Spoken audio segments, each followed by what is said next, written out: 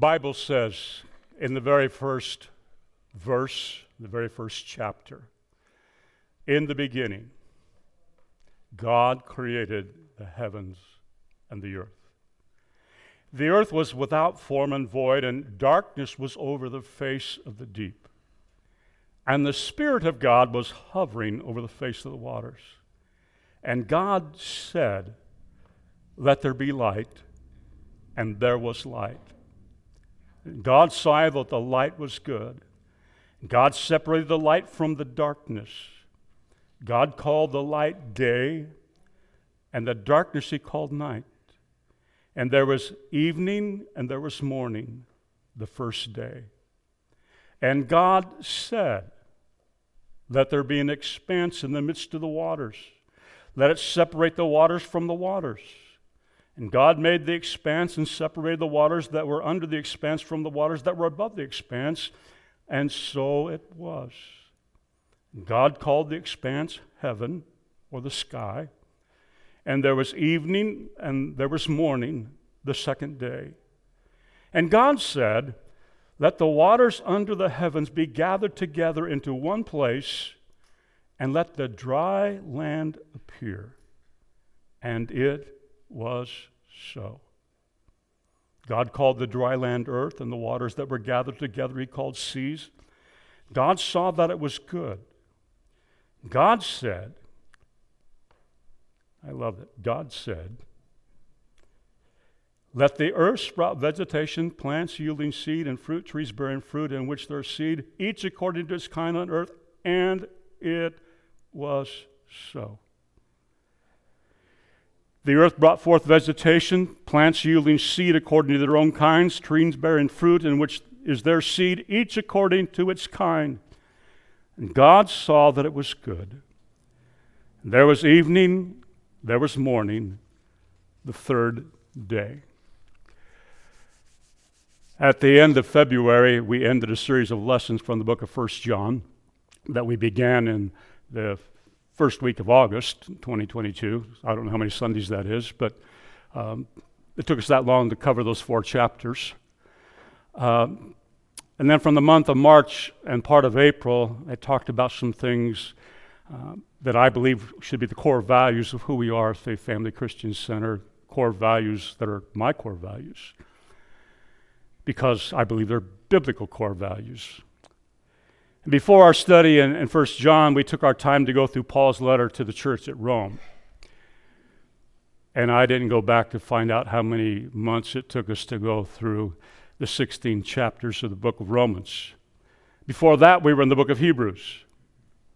So we spent a great deal of time in the past couple of years looking at letters or epistles in the New Testament.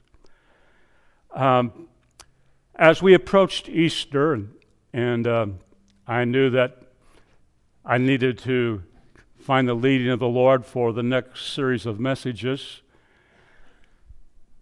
and I'm one who likes to teach the Scripture verse by verse, chapter by chapter, so you end up with the whole context of a book and understanding it, hopefully understanding it.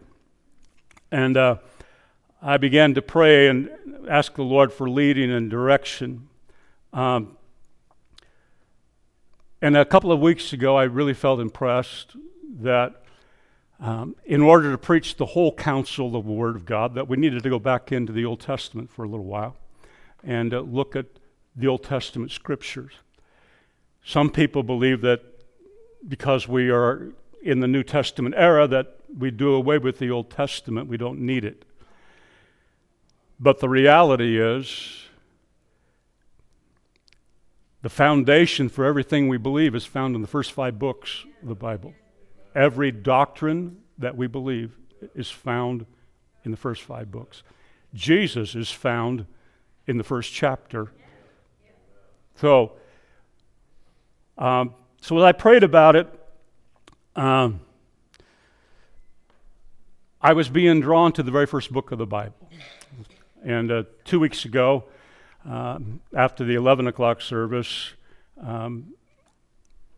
I said goodbye and went out the side door because we had to catch a plane in Portland. and you never know what's going to happen between here and PDX. And my wife does not have TSA so we don't know how long it's going to take her to go through. So we had to get there. The plane boarded at 3 o'clock, and so we needed to just jet out of here because the preacher preached a long time. And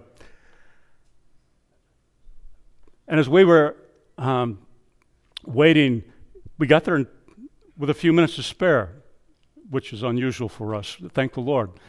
And I opened up my Bible app on my phone, and I felt impressed that I just want to download some chapters. When I say open, I didn't need to download, I just needed to open them, because when I end up on the plane without my cell service, some of those things are in the cloud, and not the cloud outside the plane, but you understand what I'm talking about.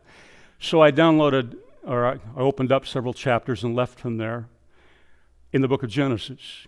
And I read those chapters, as many as I'd opened up, on the way to Houston, Texas for a conference.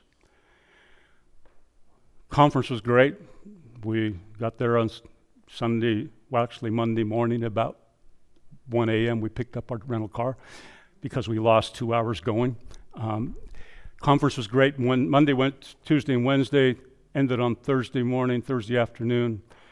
And for this year, we decided we were going to take just 3 or 4 days just for ourselves, because life has been busy for us the past several months for several different reasons. You don't need to know all of that. But we just took a few days.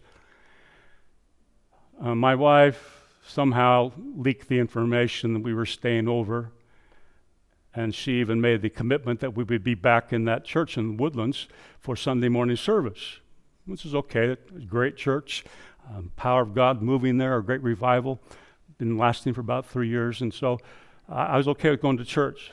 But on Saturday, I got a call from Stu Johnson, who's the executive administrator for Grace International, the headquarters office there. And he said, Bob, I wanted to let you know that we have a Bible study tomorrow morning during the first service at 9 o'clock with Dr. Sam Thomas. Sam Thomas is from India. He's George Savanique Communal's right-hand man here in the United States, as George is now 70-something, and he's trying to make sure that he's got somebody to cover his bases when Jesus calls him home. And Sam is one of the most brilliant men that you'll ever meet, and an incredible teacher. And Stu says, I just wanted you to know that he's starting a study. He started it last week. He's just in part 2, and we will meet you there in class. Now, I don't know how many of you believe that when God leads you, he gives you a confirmation.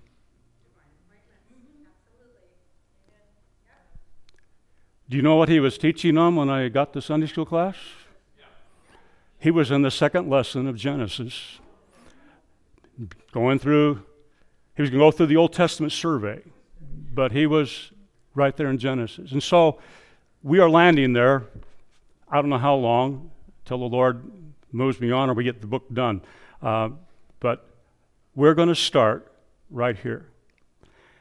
I could have just jumped in and told you everything, or without telling you anything, and just jumped into the message. But I just felt compelled to let you know why I'm here, why we are doing this, and that the Lord has something to say to you from the very first book in the Bible. In the beginning. I have read that it's the custom in ancient times to name a book by its opening words.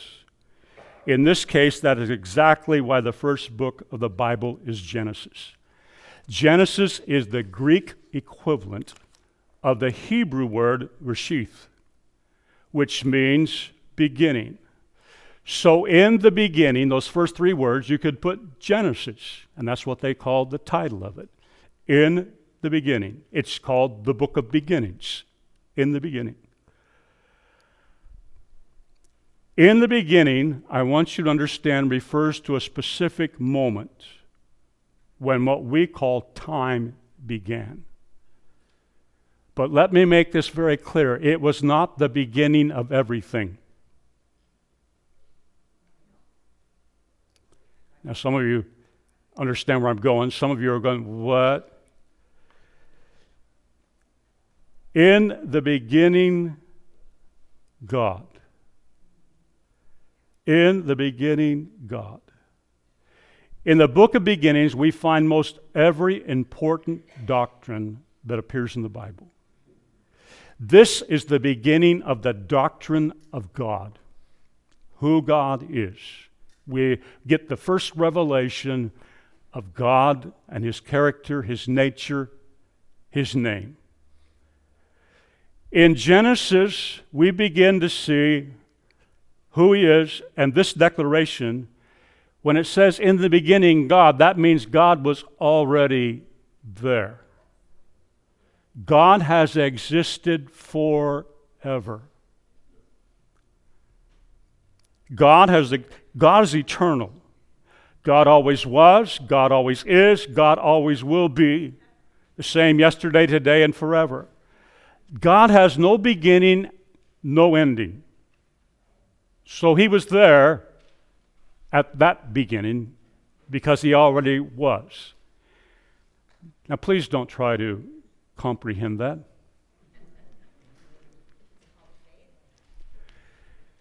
Hebrews 11:1 says, now faith is the assurance of things hoped for, the conviction of things not seen. The scripture in several places, and there's numerous places, and I'm not going to share all of them, but there's numerous places where God is referred to as the everlasting God. Psalms 90, verse 2, Moses wrote this song. Psalms 90, verse 2, before the mountains were brought forth, or ever you had formed the earth and the world, from everlasting to everlasting, you are God. Abraham, in Genesis 21, verse 33, Abraham planted a tamarisk tree in Beersheba and called there on the name of the Lord, the everlasting God. Moses writing and speaking to the children of Israel in Deuteronomy chapter 33 in his farewell address, the eternal God is your dwelling place, and underneath are the everlasting arms. In the beginning, God. But God is already there in sublime glory forever. No beginning, no ending, eternal. Genesis was written by Moses around 1430 BC. Take or plus or minus. Scholars have different opinions on how they go backwards on that calendar and extrapolate those dates from other literature. It was written by Moses along with Exodus, Leviticus, Numbers, and Deuteronomy. It's called the Pentateuch. It was written, we believe, after Moses left Egypt with the children of Israel in those 40 years of wandering in the desert. He began writing it when they went to Mount Sinai, where they hung out for a couple of years after they left the land of Egypt. I want to remind you that when Moses brought them out of Egypt, the Israelites had been in Egypt now for 400 years. Many of you remember the story, and we'll read more of the story later on in Genesis, where there was a famine in Canaan where Jacob and his 12 sons were living, and they discovered that there was food in Egypt. And you remember how his brothers had sold Joseph to traveling traders, and he ended up in Egypt. He ended up being the man in charge of all the food for Egypt. And so when all of that took place, they moved to Goshen in Egypt. 7 of them come. As time goes on, Joseph dies. The Pharaoh that knows Joseph dies, and the next generation dies. And by about the 3rd or 4th next Pharaoh, by this time, now the Israelites have multiplied by thousands, and the Egyptians are afraid that they're going to rise up in insurrection and overthrow them and take the kingdom. So to take away their desire, they make them slaves. and they're making bricks with straw and mud. And for 400 years, God had already prophesied. We'll get to that later on.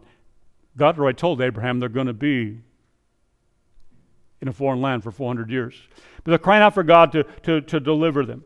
The reason I bring that up is because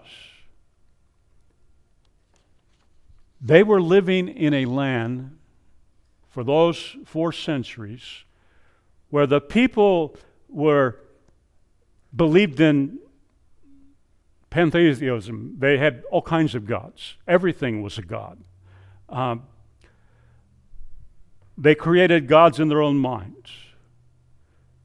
And Moses was moved by the Spirit of God to write and to speak to the Israelite people about who Yahweh is, who God is. And that the idols that the Egyptians were worshiping were nothing more than a man-made object.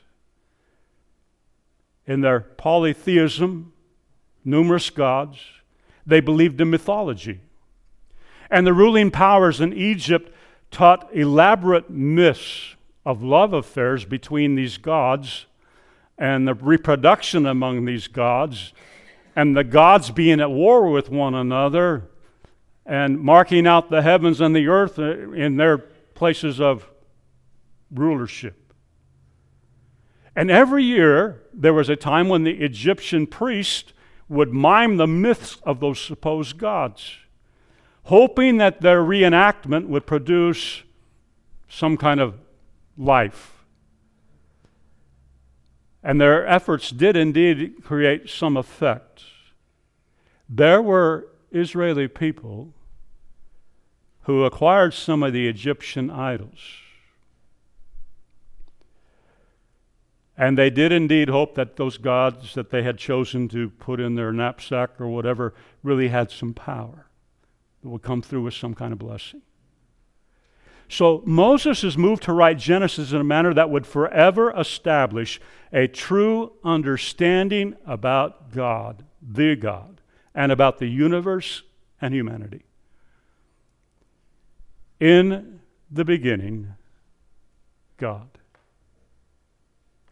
God is the dominant theme of the first 2 chapters. If I have counted right, that word God appears 35 times in the first 2 chapters. He is wanting these people to know who God is. And in the Hebrew, this particular name for God is Elohim. Elohim. It's interesting because Elohim is a plural word. It's not singular. In the Hebrew, it is plural. This name is used for God about 2,300 times in the Bible. Elohim. Elohim. Here we get the first glimpse of the doctrine of the Trinity. God the Father, God the Son, God the Spirit. When we read on in verse 1, in the beginning God created.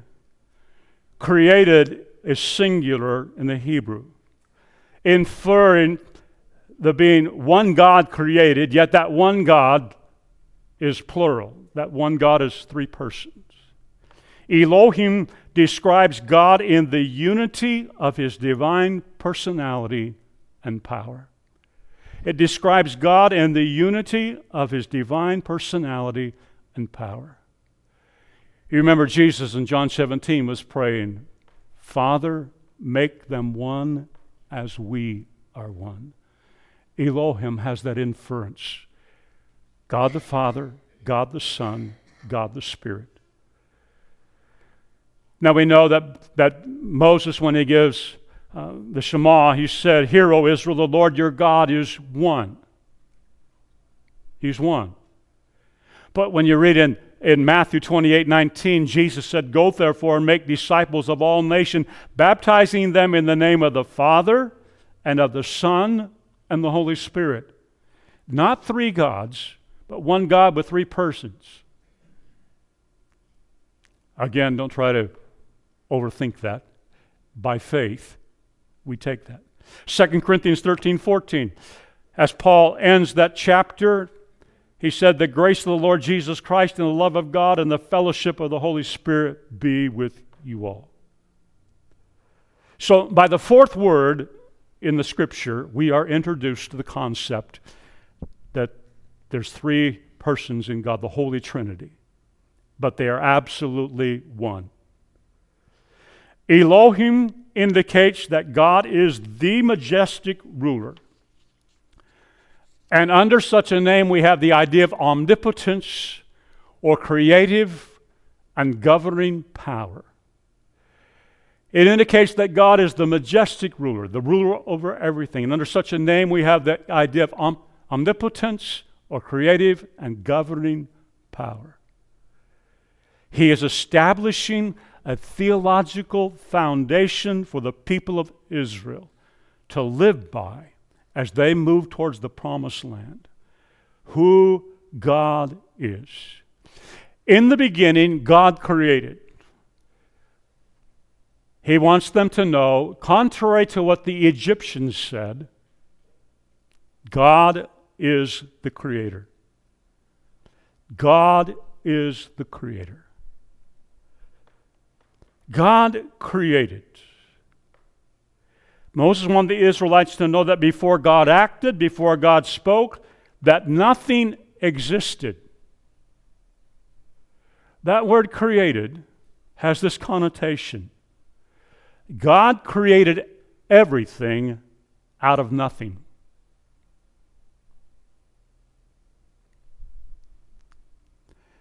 Now we have our time of comprehending that.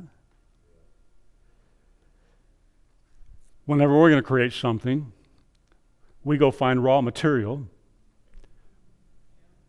to put everything together. If you're going to cook a meal, you're going to build a house, anything you do, you go find material and put it together. God did not come and restore material that had been destroyed by some force and need to be resurrected. He did not come and repurpose something that existed. That happens later in the 7th and 8th chapter. In the beginning, God came from nowhere, stood on nothing, and without anything made everything by speaking it into existence. This word created is only used in connection with God in the Scripture. Only God creates. When it said God created the heavens and the earth, it means that everything there is, every speck of dust in the millions of galaxies in the heavens, every atom, every microscopic neutron, electron, quark, lepton, whatever else they call those things now inside of, they keep finding more microscopic things inside of those atoms that you can't see in the first place. God created it all. And the Scripture says it was the work of the Father, the Son, and the Spirit. The New Testament speaking that Jesus was part of creations and all things were created by Him. All things. That's why we started this morning with, "O Lord my God, when I, in awesome wonder, consider all the works or all the worlds, depend on which hymn book you look at, you've made. How great thou art. How great thou art." We're not going to run through all 7 days today, but I want you to point out this fact, that on each day of creation, what God created spoke against an Egyptian deity that they created. Now remember the 10 plagues? Every one of those 10 plagues spoke against one of the Egyptian deities to show that Yahweh, Jehovah, was greater than anything they'd created. And when Moses is inspired to write what had taken place a long time before he was born, God inspired this. On day one, let there be light. The Egyptians believed in the God of light and darkness. There was a God of light. God created light and darkness. He dismisses those gods without even saying their names. Day two, it's the God of the sky and the sea. When God divides and makes the sky, makes the sea around this planet, they believed in the gods of the sky and they believed in the gods of the sea. Day three, the earth gods, the god of the ground and the gods of vegetation. They had God of the soil and they had gods of the vegetation. Day four, it's the sun and moon and star gods. One of the prominent gods in Egypt was Ra, the sun god. But God created the sun. And everybody said? Amen. Day 5 and 6 counter the pagan notion that there were animals that had been given divine power, that some animals were sacred. You go to India,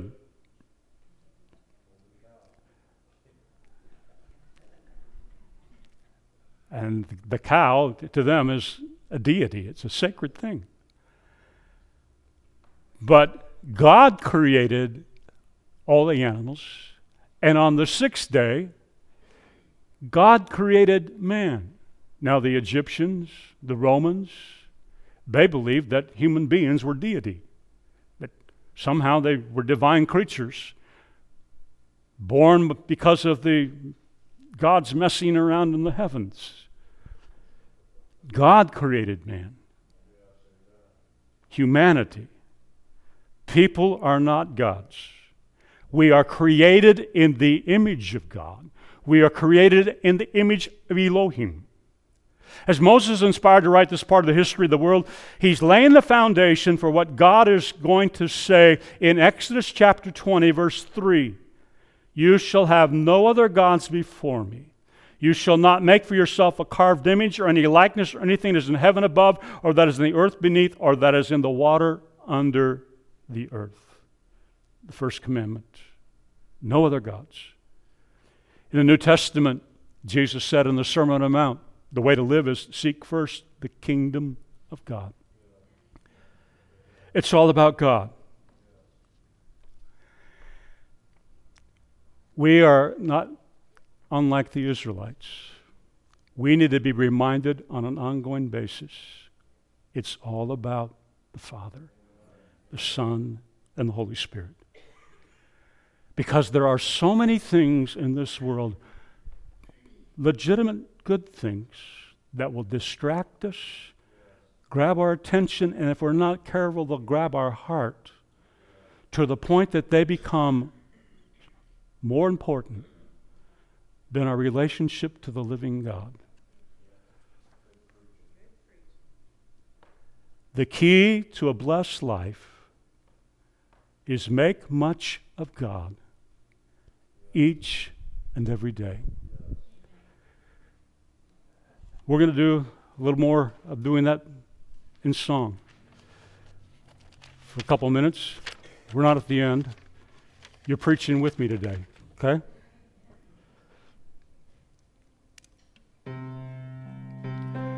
For you, O Lord, art high above all the earth. You are exalted far above, O God. For you, O Lord, art high above all the earth.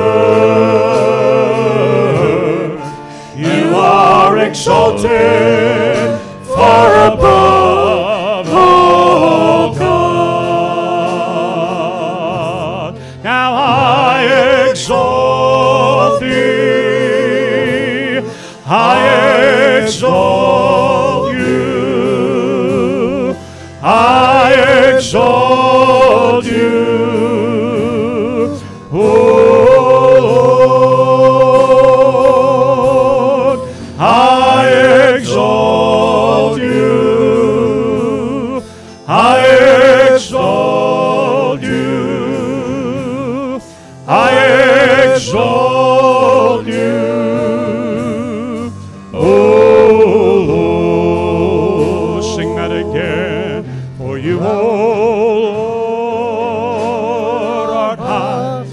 above all the earth.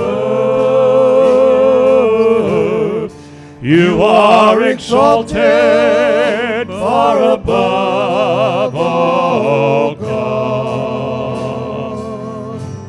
For you, O Lord, are high above all the earth. You are exalted far above all God. Now I exalt you, I exalt you, I exalt you, O Lord, I exalt you, I exalt you, I exalt you, O Lord. You're worthy of it all. You are worthy of it all. For from you are all things, to you are all things. You deserve the glory.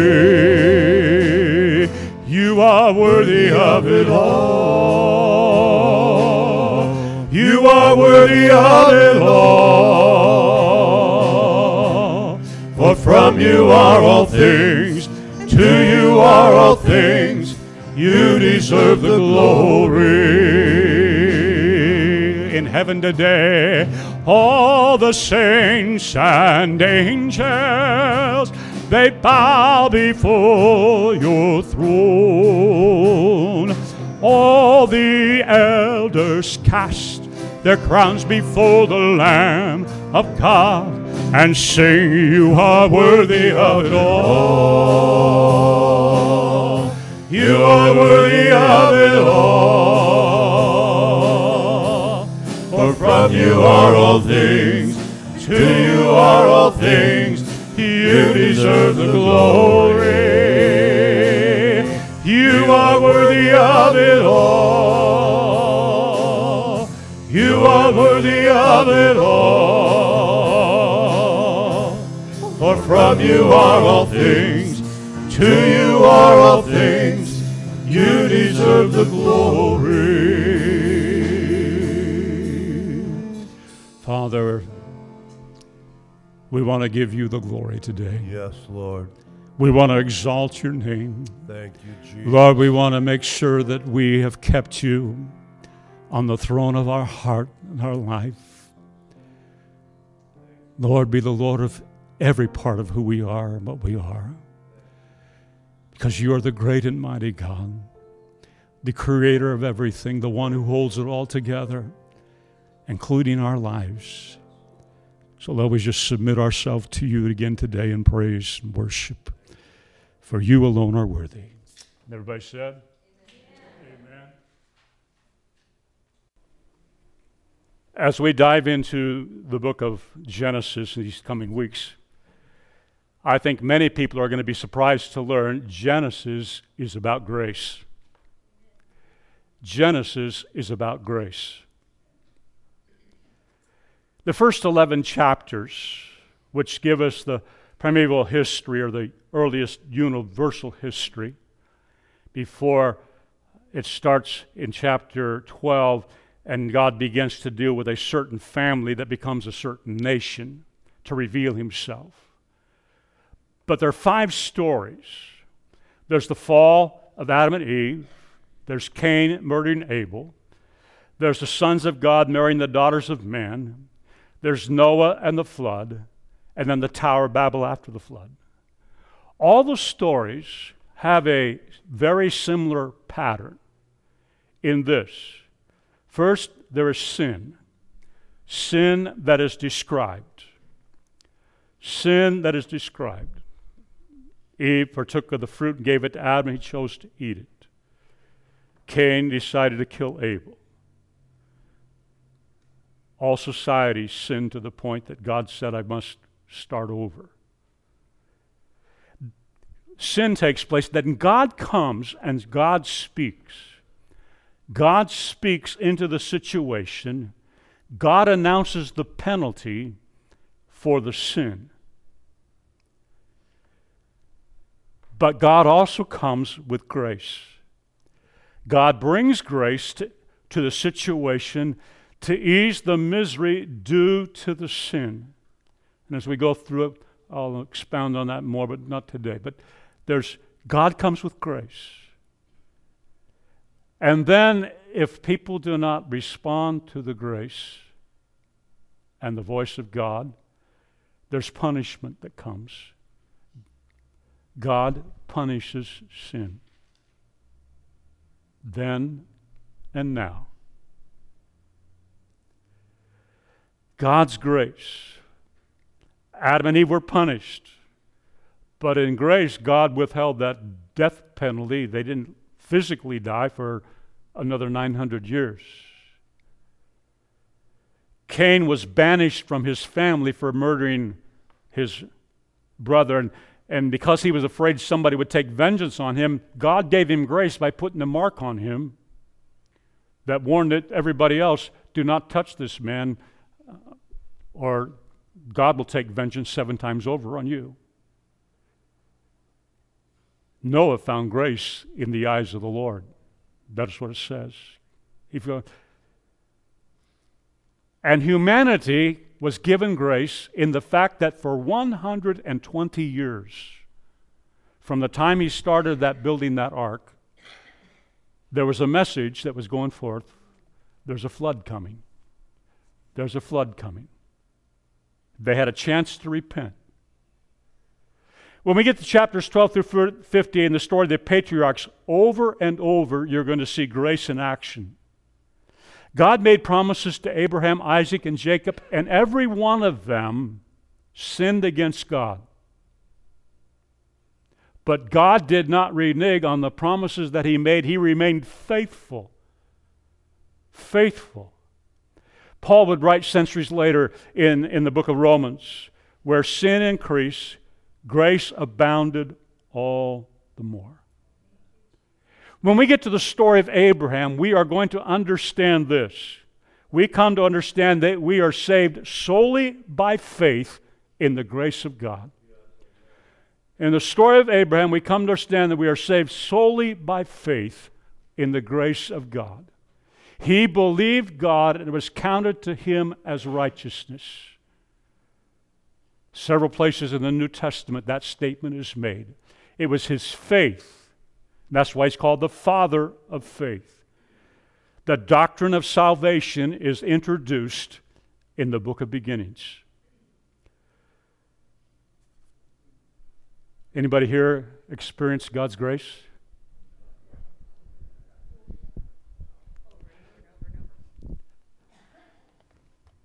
If you can stand, I invite you to stand. We're not done.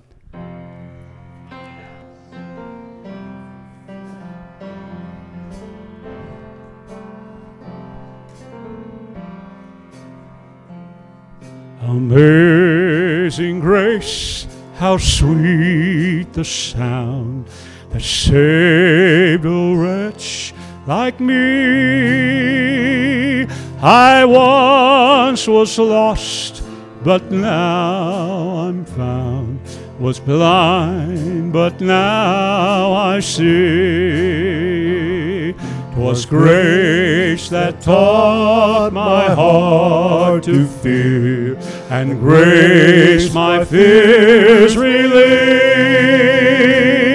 How precious did that grace appear the hour I first believed. My chains are gone, I've been set free. My God, my Savior has ransomed me, and like a flood, His mercy rained, unending love, amazing grace. Lord has promised good to me. His word my hope secures. He will my shield and portion be, as long as life endures. My chains are gone, I've been set free. My God, my Savior has ransomed me, and like a flood, His mercy reigns. Unending love, amazing grace. My chains are gone, I've been set free. My God, my Savior has ransomed me, and like a flood, His mercy reigns. Unending love, amazing grace. The earth shall soon dissolve like snow, the sun forbear to shine. But God, who called me here below, will be forever mine, will be forever mine. You are forever mine. Can you say amen to that? Amen. Verse 2. We're rolling right along. The earth was without form and void. Darkness was over the face of the deep, and the Spirit of God was hovering over the face of the waters. Now we get a, just kind of a summary account of that creation. There's a whole lot that we don't know about, lots of questions. Some people try to answer them. I'm going to tell you, talk to him when you get there. Check out the DVD or whatever they'll have and watch the video. But the picture I get from verse 1 and 2 is that God, by His spoken word, created material to begin the process of building out His vision. One writer likens it to a potter who takes the clay, works it, and then puts it on the wheel and begins to spin the wheel and begins to shape that lump of clay into what he sees in his head. When it said the earth was without form and void, and darkness was over the face of the deep, and the Spirit of God was hovering over the face of the waters. Moses is writing what had come into existence on that point in time, day one. It was not really inhabitable. It was without form and void. He's emphasizing the emptiness of what was there. And he said that there was darkness over the face of the deep. Now, for us, darkness is, we can't penetrate it. When it's dark, we can't see a thing. But did you know that darkness is transparent to God? Psalms 139, verse 12. Even the darkness is not dark to you. The night is as bright as the day, for darkness is as light with you. An interesting concept that I never really spent time thinking about. Over that darkness, there's this incredible beauty hovering.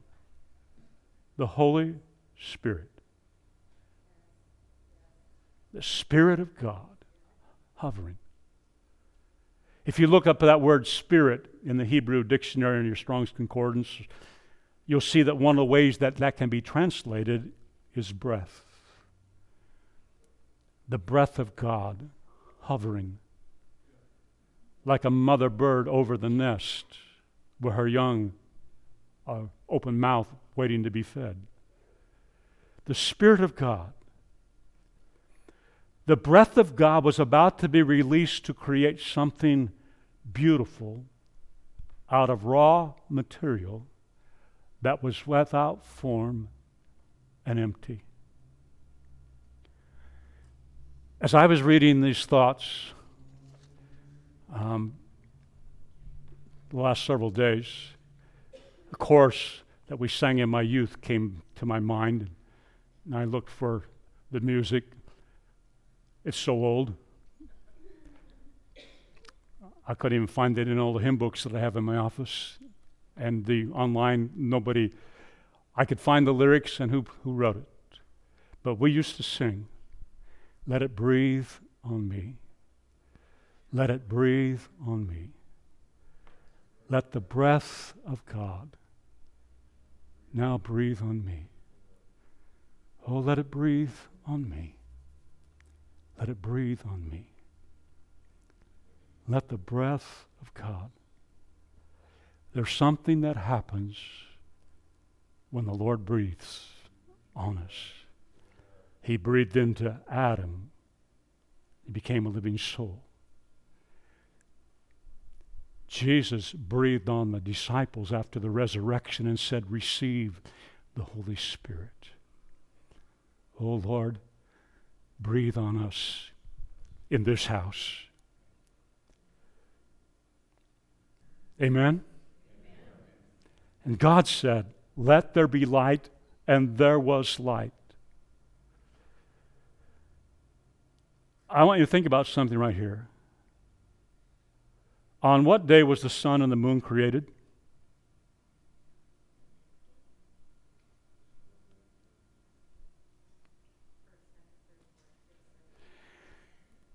We didn't read that far. If you get down to verse 14, 15, it's on the fourth day that God said, "Let there be a light in the heavens and for the day and a light for the night."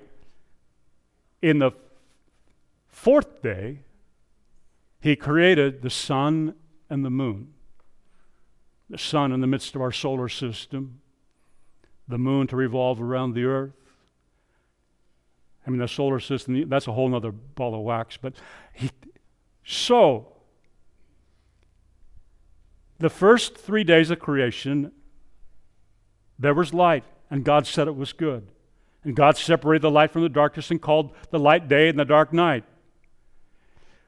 The creation begins with light, but no sun. The creation begins with light and no sun. Do you know how this is all going to end? In Revelation 21 or 22, verse 5. "And night will be no more. There will be no need of light or lamp or sun. They will need no light of lamp or sun. For the Lord God will be their light, and they will reign forever and ever." Creation started with no sun. The sun will be gone. Verse 6. "And God said, Let there be an expanse in the midst of the waters, and let it separate the waters from the waters. And God made the expanse, separated the waters that were under the expanse from the waters that were above the expanse, and it was so. And God called the expanse heaven, and there was evening, there was morning, the second day." If I understand what Moses is writing, before God was this horizontal mass that looked like water, because it was water. And what He did is He divided the water in two, left water to surround this planet of Earth that He's creating, and then He raises water into the atmosphere, and it becomes the sky, heaven. In naming the day and night and the sky, God was dismissing the Egyptian gods of the sky and the sea. He didn't say anything against them, but by saying God named them. Moses was saying to the Israelite people that he's writing this for, preaching this to, it is God who created the sea. It's God who created the sky. God was showing his sovereignty over all creation as he spoke through Moses. His sovereignty over all creation. He created it all. He created it all.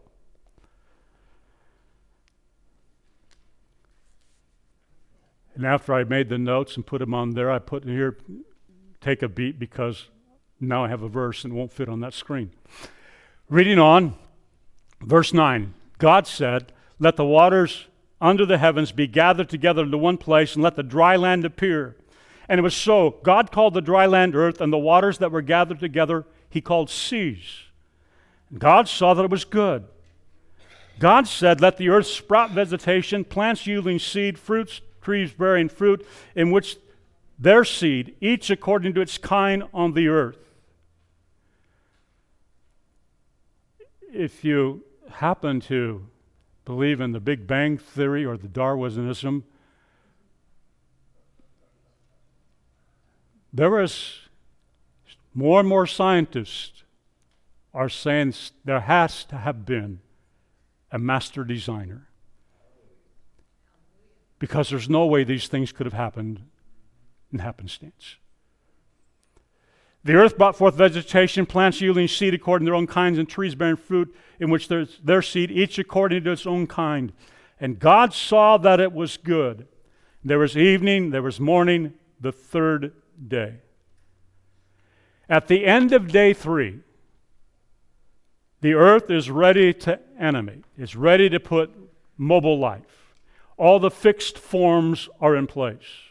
Seas, rivers, mountains, everything. What was once without form and void is now a place where life can live. There's vegetation for the animals and human beings to eat. God brought order out of chaos by his word. God brought order out of chaos by his word. This is a brief summary of those first 3 days, the world's first 3 days. I want to talk for a few minutes what that means to you and me.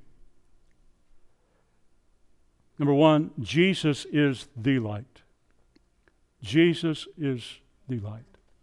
In John 8, the Jews had just concluded the feast, one of the feasts, the Feast of Tabernacles, that God had instructed them to have every year to remind them of the glory of God that led them in the wilderness for 40 years. They were led by that cloud by day and a pillar of fire by night, the Shekinah glory of God, God's literal presence. And part of that celebration, there were some things that they had to do with water, and there was things that they did with these huge candelabras, big torches in the main courtyards of the temple. And they would light these at the beginning, these candelabras, at the beginning of the feast. And they had this liturgy that they went through when the feast, the final day, the great day of the feast, came to an end. And they would snuff out those lights. It was on that day that when they began to snuff out the lights that Jesus stood up and with a loud voice said, "Let anyone who thirsts come to me and I will give you living water to drink." And then a little later he said these words in verse 12 of chapter 8. Again Jesus spoke to them saying, "I am the light of the world. I am the light of the world. Whoever follows me will not walk in darkness, but will have the light of life." We read in Genesis 1 and Revelation 22, there's a light but no sun in the sky. We are reading that Jesus is the source of light that dispels all darkness. John said in Revelation 21, verse 23, "And the city has no need of sun or moon to shine on it, for the glory of God gives it light, and its lamp is the Lamb." The second thing I want you to see is this, that Jesus is the Creator. Jesus is the Creator along with God the Father and God the Spirit. John chapter 1, verse 1, in the beginning, that same beginning, was the Word. The Word was with God. He was already there.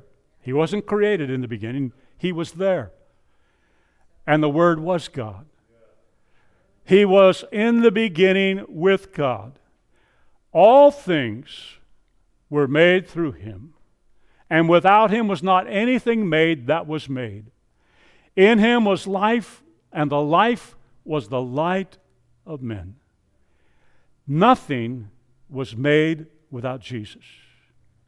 Nothing.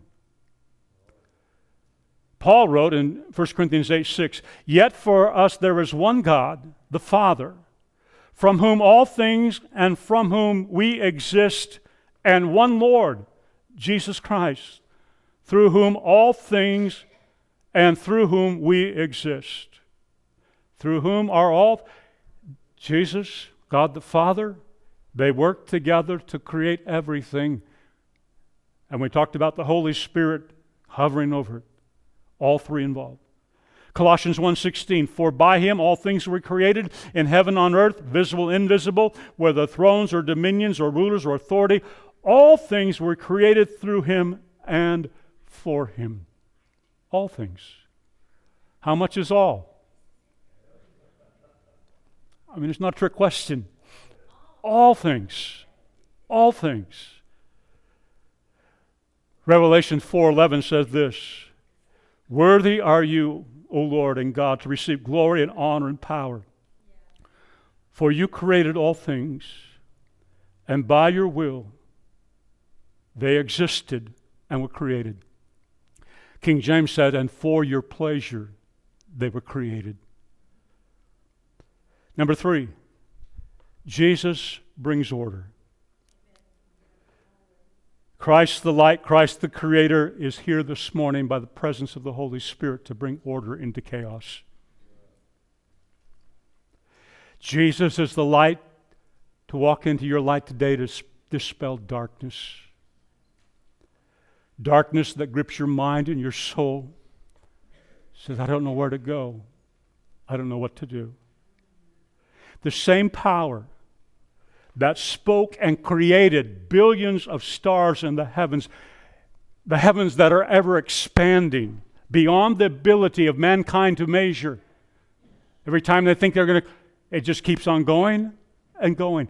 The same power that created your body and all the systems that work in it and work in harmony, that person is here this morning to bring about order in your chaos. If we were going to take all day, we could walk around this room and we could talk about your life story and my life story, where there were moments that our life was in chaos, total darkness. There are people in this church family who at one point in time were addicted to drugs or alcohol to the point that they're about to lose their life. But they had an encounter with Jesus the light, Jesus the Creator, the one who can restore order in the midst of chaos. I didn't ask permission to tell any stories on anybody, so I'm not going to. But there's lots of stories in this family. There are stories of marriages that from a human point of view had come to an end. But Jesus came into the situation. He was invited into the situation. And marriages were restored. I could give you names, but I won't. The power of God. The power of God to come into chaos and bring order. I believe Jesus is here this morning by the power of the Holy Spirit.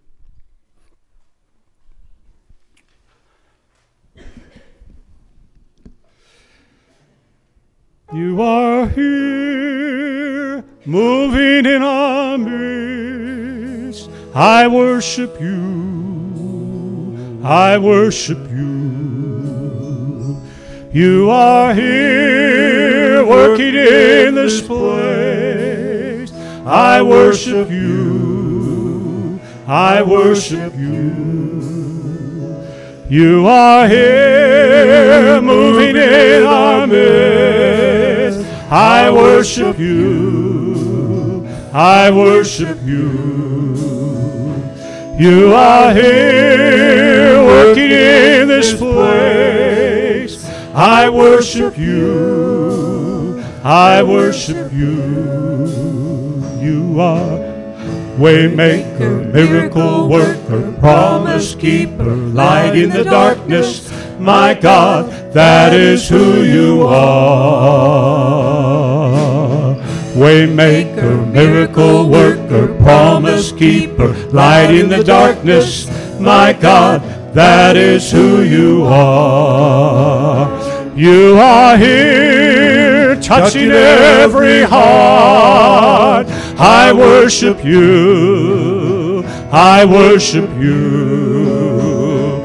You are here healing every heart. I worship you. I worship you. You are here turning lives around. I worship you. I worship you.